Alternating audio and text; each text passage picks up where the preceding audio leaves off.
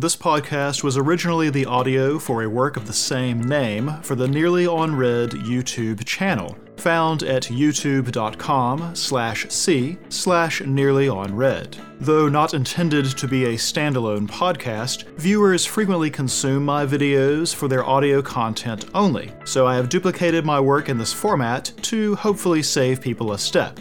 A full list of content and platforms can be found at nearlyonred.com or the short link nearly.red, nearly.red. Enjoy! Hi everyone, this is the Not Quite Daily Show, Summer 2017 season, Episode 10, talking about Made in Abyss, Episode 10. A brief note before beginning.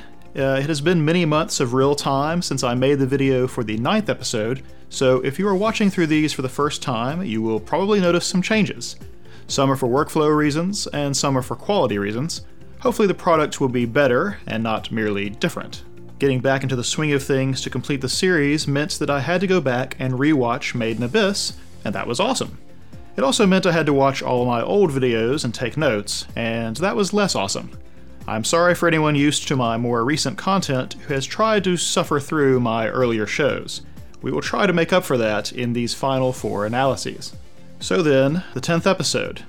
Okay, you got me. I was critical of the survival training episode because it seemed like a relaxation of tension. It struck me that its main purpose was to make it more believable to us that this pair of kids could survive in this environment that claims professional lives on the regular. I was bummed that the oppressive danger of the abyss had been undermined, only to get to this episode and realize that it was a setup.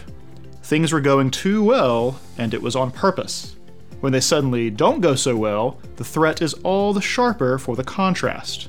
From the moment things go south in this episode, all the way through the end is absolutely stressful, and I found myself peering through my fingers during the body horror segments. That's not hyperbole. I really watched Reg's attempt to tend Rico just like this. Before we get into the normal categories of analysis then, I just want to examine the scenes of Rico's injury and why it worked so well. The main reason is that it defies our expectations, and in order to do that, the writers have to have a good idea of what those expectations are. This is why tropes are not bad, even if people usually use that word in a negative way. A trope is just a type of storytelling pattern that has shown up enough times for audiences to recognize it, and therefore will have some expectation of how it plays out. Sometimes this is just storytelling shorthand, such as using an archetypal characterization like mad scientist, so that an audience will quickly gain a rough idea of a character. Sometimes, though, a trope will be employed to surprise an audience by setting up a pattern they recognize and then deviating from the expected outcome. Thus, a good storyteller does not ignore tropes or avoid tropes, but masters them. In doing so, they master an understanding of audience expectations. So what Made in Abyss has done is create a kind of mini-trope. They set up a pattern for us around Reg and Rico's interactions with the creatures of the Abyss and chose this moment to turn it on its head. During the interaction with the Silk Fang in Episode 4, they became aware of the threat of the creature, Reg takes some initial action defensively, and then Rico explains some creature lore to him, and they use this lore to overcome. Likewise with the hippo thing during the survival training, where Reg pulls her out of harm's way, and later Rico uses her creature lore to come up with a plan to fight back. If this pattern doesn't work, or there is no time, then they break out the relics. This time, the pattern begins the same, with the momentary threat of the orb piercer being avoided thanks to Reg, and Rico supplying information for an ad hoc way to fight back by scaring it with the umbrella. It attacks, but doesn't get scared off, and yet we aren't concerned. There's even a bit of levity to the scene, as the umbrella is way smaller than we're imagining based on Rico's suggestion. So, obviously, the next step is to break out Incinerator or the Blaze Reap as the other way to deal with creatures. Reg is even turning around to suggest this, and then the pattern has changed. They do several things to ensure we realize the seriousness of the moment. All of the music drops out with the actual strike. There is no cry of pain, no dramatic shouting or freaking out. Instead, they both are stunned, their eyes widen or go flat. This is the reaction of someone going into shock, or an extreme flight or fight response, where the surge of adrenaline blanks everything else out. The sound of a rising and increasing heartbeat is the only sound besides their voices. The other trick is that the fatal wound isn't something that happens after the threat is over. Like, the beast isn't defeated or avoided, and only then do we discover that Riko has been stabbed. No, they have to deal with the injury and the clock it puts them on while the thing continues to attack and stalk them. Her poisoning takes Incinerator completely out of the mix, too. She'll die if he's unable to help her for 2 hours, regardless of whether they defeat the Orbed Piercer. He might normally have struck first with Incinerator, to not hesitate, as Ozen suggested, except that he did just that last episode, and Riko's recklessness in his absence was nearly their undoing. Even the shape of the landscape increases the threat. These giant goblets are like tiny arenas. They can't get far away from the Orb Piercer, nor is there anything to hide behind or use defensively. Their shape and distance from one another mean that Reg can't just jump off the edge or reach for a nearby platform. What looks like just an interesting way to render the landscape becomes part of what forces them to make the decision to go upwards. Now we'll talk more about the Curse of the Abyss when we get to world building. I just want to add how their treatment of Riko's injury further escalates the tension and the threat the audience feels. This is actually a good example of managing tone. Someone's hand swelling up to abnormal size, like an inflated surgical glove, could be done for laughs in another situation, like when one of the Looney Tunes smashes their hand with a hammer. In this show, though, where the threat is very real and no one's body ever distorts strangely, it becomes horrifying instead of hilarious. Correctly managing your tone is critical for exactly this reason. These moments don't have the same impact if we first assume that this is played for laughs.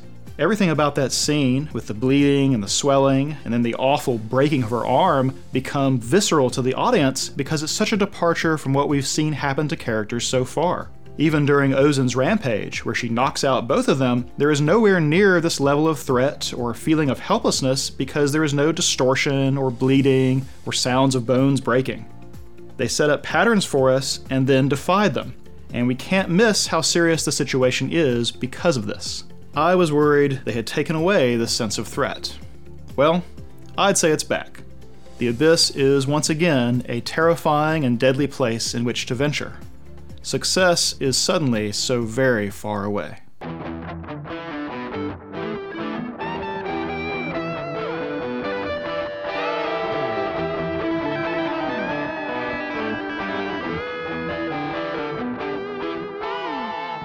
So in goals, and in conflicts too, very little actually happens. The tone shift and all the elements necessary for it take up the bulk of the episode. There's nothing wrong with that, but it gives us just one thing in each category to discuss. Reg's goal and duty of protecting Riko suffers its biggest blow by far. This could conceivably be enough to make him give up on being successful in this pursuit. Certainly he should have almost no confidence about this goal after this low point. In another story setting, his next action would be to convince Riko to give up her pursuit of the Netherworld's bottom and her mother. He may suggest just that, as it will seem to him as the only realistic way to meet this goal of his. But the Curse of the Abyss will still force them downward. They can stay put, or they can descend, but going back is potentially impossible, especially if she is permanently disabled or so weakened that she can't entertain the idea of suffering more effects of the curse. Now, I would expect that some soul-searching will be necessary for Reg, certainly, but really for the two of them. Looking back, it's hard to say what they could have done differently. Can they realistically walk around armed all the time, just in case they get ambushed again? I mean, just navigating the Abyss's terrain seems to demand a lot of them. For Reg to have a chance of succeeding at this goal, something is going to have to change for them. Tactics, knowledge, equipment, company, or assistance. Something will need to be different, or this goal becomes increasingly unlikely, and therefore all other goals as well. In conflicts, rather than advancing any of the existing things to worry about, we got a new conflict, as the Abyss reminds us why its secrets tend to stay buried. Nanachi's line about Riko's hand should already set us up to believe that something about this ordeal will be permanent. This new conflict, then, is about Riko's physical condition, both the part where she is at death's door, and the part where she might not be the same afterwards even if her life is spared. Who knows what kind of new demands or limitations might be enforced upon them. Nanachi might very well aid them in saving Riko, but is it charity? Is it possible something must be given or some new task laid at their feet as a result? It could even be out of gratitude. It doesn't have to be like a fee that she demands of them or anything. Whatever it is, the timing and severity of Riko's injury are almost certainly going to change the direction of the story, perhaps permanently. So then, in our characterizations, hey, the bunny girl finally showed up. Though she admittedly is more like a bunny, kangaroo, goat thing with some creepy hands, but whatever. I'll get to her in a second. First off, let's talk about our main duo. Starting with Riko, as I mentioned in the opening bits about the injury scenes, Riko is proceeding like normal through the first part of this episode, even confidently feeding Reg creature lore during a moment of peril. It's not that she is flippant about the seriousness of the situation. In fact, she is just as on guard as Reg when he reveals that he hears someone moving around that seems to be aware of them.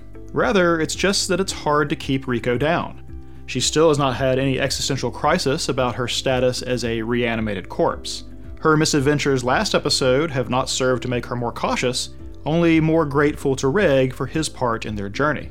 Now he will have his own moments to reflect on Riko that mirrors this, but we'll address that in just a sec. The point is that Riko is not deterred. She is physically much weaker and fragile than Reg, yet mentally she is much more resilient. When she is injured and even hallucinating, she nevertheless has the wherewithal to guide Reg through what he needs to do to save her life, including breaking her arm to make it easier to sever. Even though she will bear the brunt of the decisions they make after the orb piercer poisons her, she is much quicker to make up her mind in the heat of the moment. She is a tough cookie. She does show signs of shock, yes, but she is not nearly as blindsided by the unexpected as Reg continues to be. So, speaking of Reg, he continues to be blindsided by the unexpected. Honestly, whenever he is just acting from instinct, he seems to be fine. That's been true at several different points in the series. Yet if he has time to weigh the pros and cons, to waffle and hesitate, well, it seems to go poorly as often as not. He is physically superior to Riko in nearly every way, but is just not her equal when under the gun. This is a nice bit of complexity, really, because outside of crisis situations, he is the more rational actor, far more likely to exercise caution, to consider complexities, to be mindful of unknown dangers or threats. Riko is much more likely to get them into trouble. Now, if the situation can be solved with physicality, then Reg is probably going to get them out of it. But if it can't be, if it requires some fast decision-making, then Reg is out of his element, and the normally reckless Riko becomes the ace in the hole. I mentioned earlier in the series the way that Ozan and Maruk seemed at times like two halves of one character, that each seemed to possess very opposite qualities to the other. There are a lot of character traits between Reg and Riko that operate on a similar dynamic, and their mental state under pressure versus when idle is one of them. Another is how they respond to the notion of being separated. Last episode, when Riko was hallucinating, she was basically handed everything she wanted, all goals completed, except that Reg couldn't come back with her. The thought of leaving him behind snaps her out of the hallucination and gives her a burst of energy to push through the last few steps to level ground. She becomes more mentally tough in that situation. Compare that to Reg in this episode. Riko's survival appears to depend on him being able to cut off her arm to stop the poison spreading. Yet in the moment, he struggles through every step, hands shaking, vision blurring, mind racing. When he thinks she has died, he collapses emotionally, sobbing over her. I realize this was very traumatic, alright? I'm not trying to disparage Reg here, but it's such a different reaction than Riko's. Reg mentally buckles under duress, and only seems to be able to function if someone else is clear-headed in the moment. Riko has largely served this role for him. She might think of herself as dependent on Reg in a way, like last time when she thinks about how she was being protected by him all along, but he appears to be just as dependent on her for decision-making. When Nanachi shows up during his breakdown and can give him clear instructions, he largely snaps out of it, and can enthusiastically do what is necessary to try to save Riko. The fact that Reg is more useful in crisis if someone else is doing the thinking honestly makes him seem like a tool. I've spoken before about how Reg doesn't appear to think of himself as anything except a normal person. He is frequently more human-like and vulnerable than Riko, who can be very detached and matter-of-fact in some situations. There are moments when you have to remind yourself which one of them is the robot. And yet, there is an instability to him when it comes to dealing with emotions, almost like someone who is new to the whole experience. Outside of stressful or tense moments, his thinking is even-keeled and logical and focused. We frequently listened in on his ruminating, as he does early on in this episode when imagining what Rico must be feeling now that they're in the belly of the Netherworld. But as soon as you add emotional turmoil to the situation, all that careful mental processing starts to fall apart. We know by this point that Rico has a lot of personality traits in common with her mother, most especially her reckless curiosity. The way that Rico and Reg offset and support each other makes me wonder if perhaps Rico's father, Torka, might have shared a lot of traits in common with Reg. Reg's origin is still a pretty big mystery, but if he and Liza have a history like I suspect, I won't be shocked to find out that he and Torka have a lot of overlap. So then, let us finally talk about our starting characterization for Nanachi. There's not a lot to go on just yet, but we can extract a few things. One is that she seems to have the same all-business mindset that is widespread among cave raiders. She is really nonplussed about Rico's injury, with no sense of alarm or urgency in the directions that she gives. While she does help them when she could easily have ignored their plight, she almost seems to do it just so she doesn't have to listen to Reg sobbing. If her collection of whistles is anything to go by, she has seen her fair share of dead cave raiders. Rico perishing here is probably no big event. We should consider it noteworthy that she offers to help at all. It's also noteworthy because she doesn't seem to be very comfortable with them. She is alarmed when Reg invades her personal space, even asking him to back up. It may not be significant, but she doesn't touch either of them. That is, rather than aid Rico directly, she gives Reg instructions, even though this is undoubtedly a much slower way to try and save Rico in what is a very time-sensitive scenario. When she decides they need to move Rico back to her place, she doesn't help Reg carry her. And yet, if she was actually hostile to them, or wanted to avoid them, then the last thing she would do is invite them back to her home. It's possible her behavior comes from a lack of social experience rather than any kind of hostility. The only other things to go on is that she is a hollow. We don't know what that implies yet, but we do have a bit from Liza's notes. When she is describing the thing in her notes that either is or is like Reg, she says that it didn't give off the impression of being a hollow, so perhaps it actually is a person. While this doesn't tell us much, it suggests that cave raiders don't think of hollows as the same thing as a person, whatever that means. When that note showed up, I made the comment that hollow is rarely a description used for something good. Something about Nanachi and her kind has earned them this term, but from what we can see so far, she seems a lot like a person to me. So in world building, we have our usual additions to our flora and fauna. The things which earn this lair its Goblet of Giants nickname are a pair of symbiotic plants, or fungi or something, with the actual cups of the goblets being called flat creepers. Evidently these are prey-trapping mechanisms, which sounds a bit like carnivorous plants. The water is hot and the air humid. Considering how far down they are, one wonders if the heat comes from the plants themselves. One other bit of interesting lore is that the prey-trapping mechanisms wither up every 2,000 years. Maybe that's irrelevant, but I have a few thoughts on it in speculation, so we'll talk about it then. We learned that the spiky things we saw on the sides of the Great Fault are the egg stage of these squid things in the water. While this just reminds us how alien the fauna is, the real information for perspective is that these things are unnamed, just like 90% of the creatures in the abyss. I guess we see now why Liza was naming things left and right in her notes. This again just impresses on us how uncharted and little understood the abyss is, and how increasingly likely it is that Reg and Rico will come up against things that are completely unknown. The main feature for new creatures, of course, is the Orbed Piercer. Its actions and Rico's commentary together tell us that this thing is relatively intelligent or intuitive, and that this kind of uncanny understanding becomes increasingly common as you get lower. I'd wondered last time if the Crimson Splitjaw might have a type of intelligence, that perhaps it recognized Reg's beam and came seeking revenge. Apparently that was not a one-off, and we can expect more from the abyssal denizens than just dangerous beasts. From a purely design standpoint, I appreciate the way a lot of these creatures have no discernible eyes, and do not make expressions that we easily understand. It adds one more layer to their inscrutable nature, and makes the abyss that much more unknowable. There is also a certain psychological stress in facing an enemy that is unreadable that ramps up the whole tension of their encounter. So, we also have a couple of world-building details surrounding the Curse of the Abyss. The first is that we got to see the fourth layer's curse in action. I said last time that I thought we would eventually have a payoff for a character choosing to suffer the curse's effects, but I didn't think that Riko carrying Reg up that little incline was that payoff. Well, this episode seems to be it. If I'm interpreting what they say here correctly, then subjecting herself to the curse might actually be what will save Riko from death. Reg says that the curse appeared to expel the poison from her body before it started expelling her blood. I don't know if this is just creative problem solving, or if the curse actually intentionally counteracts the dangers of this level, or if it's just coincidence. Regardless, the show has given us a reason to hope that Riko's poisoning will not claim her life. The other detail about the curse is Nanachi's statements about the curse not being present right now. Her comments about Reg not being able to see it also suggest that, well, that the curse is something that can be seen. I'd wondered before about whether creatures in the Abyss are immune to the curse or not. Riko scaled the incline last time out of a belief that it would let her escape from the Neritantans thanks to the curse.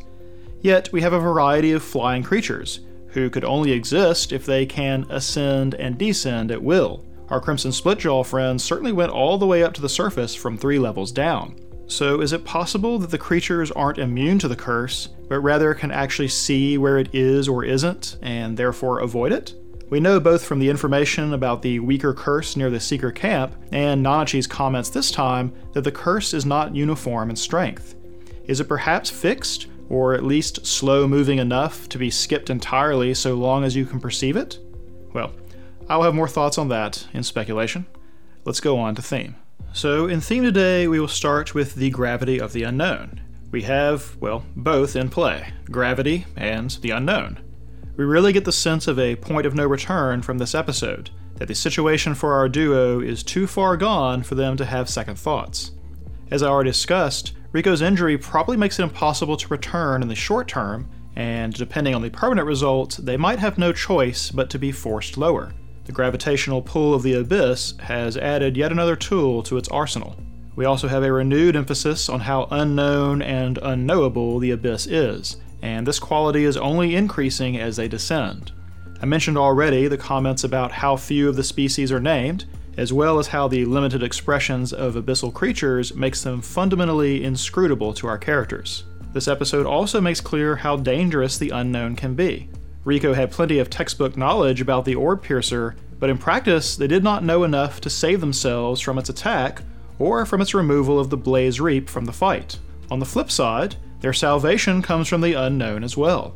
Everything about Nanachi and her intervention was unexpected and unplanned for. Maybe Riko will turn out to know something about hollows, but this was aid that came unlooked for. It was never part of the equation for their survival as they understood it. It may be that this is not the last time something that is unknown to them may appear to help balance the scales. Threats are not the only mysteries awaiting us as we dive deeper. There is also a little bit with ends versus means when it comes to dealing with Riko's poisoning. Mostly this is reflected in Reg and Riko's different responses in the heat of the moment. Riko is the one who does not blanch at the means necessary to save her. Only the ends, her own survival, matter to her. She is the one insistent about cutting off her hand and breaking her arm, despite the fact that she will bear the pain and disfigurement of this decision. In certain situations, the ends are ascendant over the means for her. Reg, of course, struggles with the predicament. He obviously wants Riko to survive, and doesn't hesitate at all to do everything that Nanachi says, but the extreme things Riko first asks him to do are not so easy for him to face. The end goal of saving Riko is not enough to overpower his fear or his empathy for her pain. It's really just another example of how not robotic he really is. Finally, in World of Children, they know some things about basic first aid and are not completely in over their heads like we might expect of children. Reg knows to restrict her blood flow with a tourniquet when she is first pierced, and Riko knows that her hand has to come off for her own survival. However, Reg does not seem to know about CPR, and would have been helpless without Nanachi. There are gaps in their knowledge, basically, but they don't know what those gaps are. The Abyss is unknowable enough without the extra difficulty of being children with limited life experience. It will be interesting to see whether Nanachi is a type of child as well. Meeting her might not be a solution to this thematic pressure and the way it has framed our story. So in what to watch for, there are a few obvious things. We'll find out Riko's situation next time, I'm sure. I don't think the question is whether or not she survives. Rather, the question will be what type of impact this development has on her as a person and on the status of their journey. We'll see exactly how strong her mental fortitude is, as well as whether Reg will change his own bearing because of her reaction. We'll also obviously learn more about Nanachi, both about her personally and probably about Hollows in general. I'm interested to see if we learn about Hollows from Nanachi sharing information, or if we learn it from Riko when she comes too. I feel like there's a good chance they have different opinions on the matter, so it'll be curious to see what Riko's impression of Nanachi is, especially if she doesn't learn about her status as a Hollow right away. The only clue I can think of that's possibly related is from Shiggy's information about curses way back in episode 2. He talks about how from the 6th layer and beyond, there is a potential for the loss of your humanity and even death. It's unclear what loss of your humanity means, but the illustration in the book shows a cave raider transforming into something else, with large ears and some kind of growth on his head. We'll see, I guess. We'll want to watch for more clues about this idea of the curse being something you can see or actively avoid. That has some really far-reaching potential for how the story can develop from here on. We might figure it out before our characters actually put it together. I'm also curious to see if we'll find out if the presence that Reg felt earlier in the episode was Nanachi, or the Ord Pirtzer, or maybe even something else entirely. That may only have been put there to increase our tension early on, but it was a decent amount of screen time if it was otherwise meaningless. So finally, speculation. I was so worried with the huge delay that I would have been spoiled somewhere along the way. I've avoided anime communities all this time, which probably does my channel no favors, and yet it could be all for naught if I accidentally stumbled on a revealing bit of information, or a seemingly innocent reference in some unrelated corner of the internet. Somehow I have survived. To preserve this, I will still be recusing myself from the comment section on these videos, but I'm still very grateful that no one has spoiled things in an unrelated video. Now then, let's speculate. The first thing I want to talk about is the possible fate of Riko's lost items.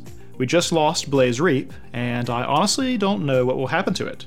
Since Ozen suggested that it might fail soon, I think they will recover it somehow, only for it to fail at some future moment. If it was going to disappear from the story at this point, I don't think there would have been any need to mention its failure rate, or imply that it was near the end of its usable lifespan. The remaining 2 lost things are the Star Compass and Riko's notebook. Since we saw the Star Compass float downriver before, and since we are now in a watery area, it seems like a logical place to run into it again. I supposed way back when it happened that someone in the Abyss would find it, and that this person possessing it might add some new conflict or complication. I also thought it possible that this hypothetical person might have more information about the compass itself. Reg's examination way back when led him to believe that there was some incomprehensible principle at work. I suggested that the person who ends up with it might be able to shed light on that principle. Well, since we can see that Nanachi collects Cave Raider equipment and lives in this watery area, it seems a fair bet that she might have stumbled across the Star Compass, and would have taken it with her when she did. Now, I don't know if she will have more information about it or not, but I'll come back to that idea in a moment. The last missing thing is Riko's notebook. When this first happened, I thought it might create a conflict where they lost critical information about how to survive in the Abyss. It turns out that Riko mostly has that information memorized, and her work in the notebook was actually out of hope of it contributing to her fame and notoriety one day. That is, she was taking notes in the same way that her mother did, and was hoping that they would be poured over by the surface one day, adding to her legacy. Thus, I changed my mind about the nature of that conflict. I said that instead, the conflict is that the notebook contains information about Reg's true nature. They are assuming that he burned it up with Incinerator, but if he didn't, then it means there is a record of exactly what he is lying around for anyone to find. Well, I'm guessing that this has happened. What's more, the person who found it, or at least has it now, is the Bondaruda White Whistle, who we have reason to believe is still below them in the Abyss. Ozen's information about him as a scoundrel that they should watch out for suggests pretty strongly that he will enter our story. Since we are already set up to expect bad behavior from him, it doesn't seem like a stretch to think that he will know that Reg is a supreme treasure of the Netherworld. Combine his characterization with this fact, and Bondaruda pursuing them in an attempt to take Reg back to the surface as a prize seems like a pretty logical progression.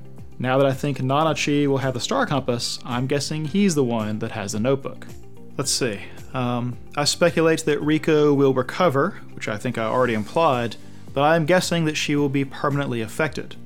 Now that we've seen people using body modification relics like Ozen, there seems a chance for her to do something to her hand or body as a result of what has happened here. I don't know if that is a realistic avenue to pursue, but altering her model in the way they did this episode was not something I would have believed was on the table initially. Here's a situation where the unknown aspects of the Abyss aren't just affecting our characters, they're affecting my ability to guess what might happen. Now, there is something I want to guess about Riko's body that I do feel will pan out. As mentioned, Nanachi's comments about Reg not being able to see the curse suggest that something about the curse can be detected. I supposed up in world building that it's possible the creatures in the Abyss are not immune to the curse, but might actually be able to see it and avoid it. This brings me back to something I said a few episodes ago. I pointed out that our attention was being drawn to Riko's glasses, and how they are not for her vision, but for correcting something that happened to her eyes as a result of her birth circumstances. I thought this meant there might come a time when we learn that her eyes work differently, and the glasses are how they are covering this up until the time comes. Well, with Nanachi's information about the curse, or something like it able to be seen, I feel that this might be the thing it turns out that Riko's different eyes are good for. That she can detect variance in the curse, or see it outright, or even see what it actually really is.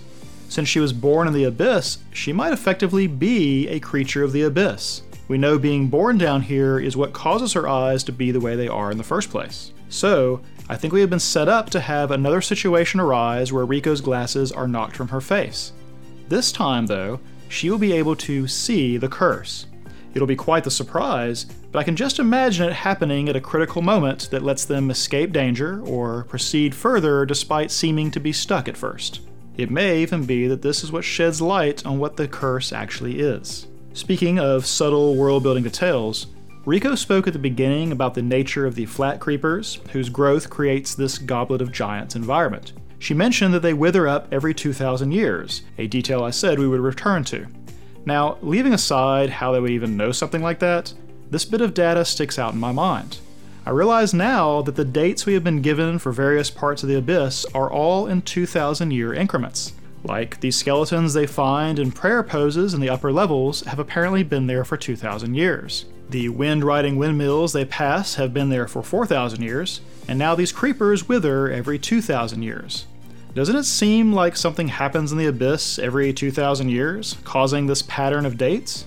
I bring it up because the one bit of dating that doesn't conform to this was in the first episode's end narration, where we learned that the Abyss was discovered 1,900 years ago.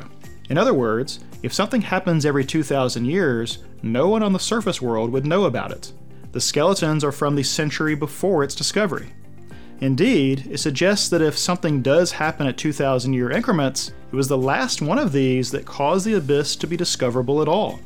And what's more, the Abyss should be getting pretty close to the next 2,000-year cycle ending or beginning. I have no idea what that suggests, but it might be that something major or even cataclysmic is barreling toward our characters and they don't even know it. Perhaps this is what causes the timing of Liza going AWOL. Perhaps it's related to why Reg came to the surface. I really don't know, and I realize that is not a lot to go on. But why give us such specific dates, like differentiating between 1900 and 2000 years, if it was never going to matter? Anyway, one last speculation. I suspect that Reg will be gun-shy about continuing their mission. Maybe Riko too, but she has been constantly unfazed. I still can't believe she's had no crisis about her birth circumstance. Ascending has its problems, and barring some major change, I think they are either stuck here or forced to go down. But I can understand having some strong resistance to continuing their descent after the events of this episode. Therefore, I speculate that Nanachi will have some information that compels them onward. Either she has come across Liza, or has some information about someone who could be Liza, or something about the lower levels that gives them some hope or urgency. Maybe she does have the star compass and knows something about where it points. We're still assuming, thanks to the ending credits, that Nanachi is going to go with them for a time, or may otherwise figure into the story in a bigger way than just saving Riko. However, like I said last time, having her show up at such a moment associates her with the Act 2 break. Now, Riko nearly dying here is not necessarily the break, but if her injury changes the stakes, context, or course of the story, then it may be the break in retrospect. Associating Nanachi with the Act 2 break makes it more likely that she will eventually be antagonistic, or at least is not solely a boon. They don't have to obey that convention or anything, but it's worth noting that while a lot of things set Nanachi up to be friendly and a new companion and all that, the point of the story in which she is being introduced may mean that all that is a ruse, that they are once again setting us up to be surprised by subverting our expectations.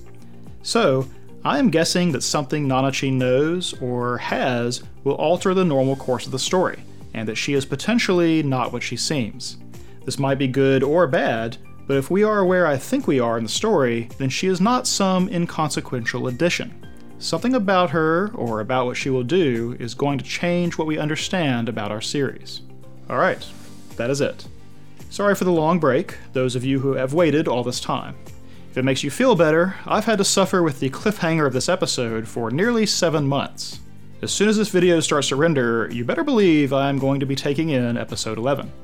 So, come back soon, and I'll be talking about that one. Until then. Title music by Russell J. Crowe, other music licensed from the artists at Audio Jungle. Script, performance, and editing by Theta. Theta is played by Redacted. Original video can be found at youtube.com/c/nearlyonred, and a full list of credits is available at nearlyonred.com. Until next time, thanks for everything.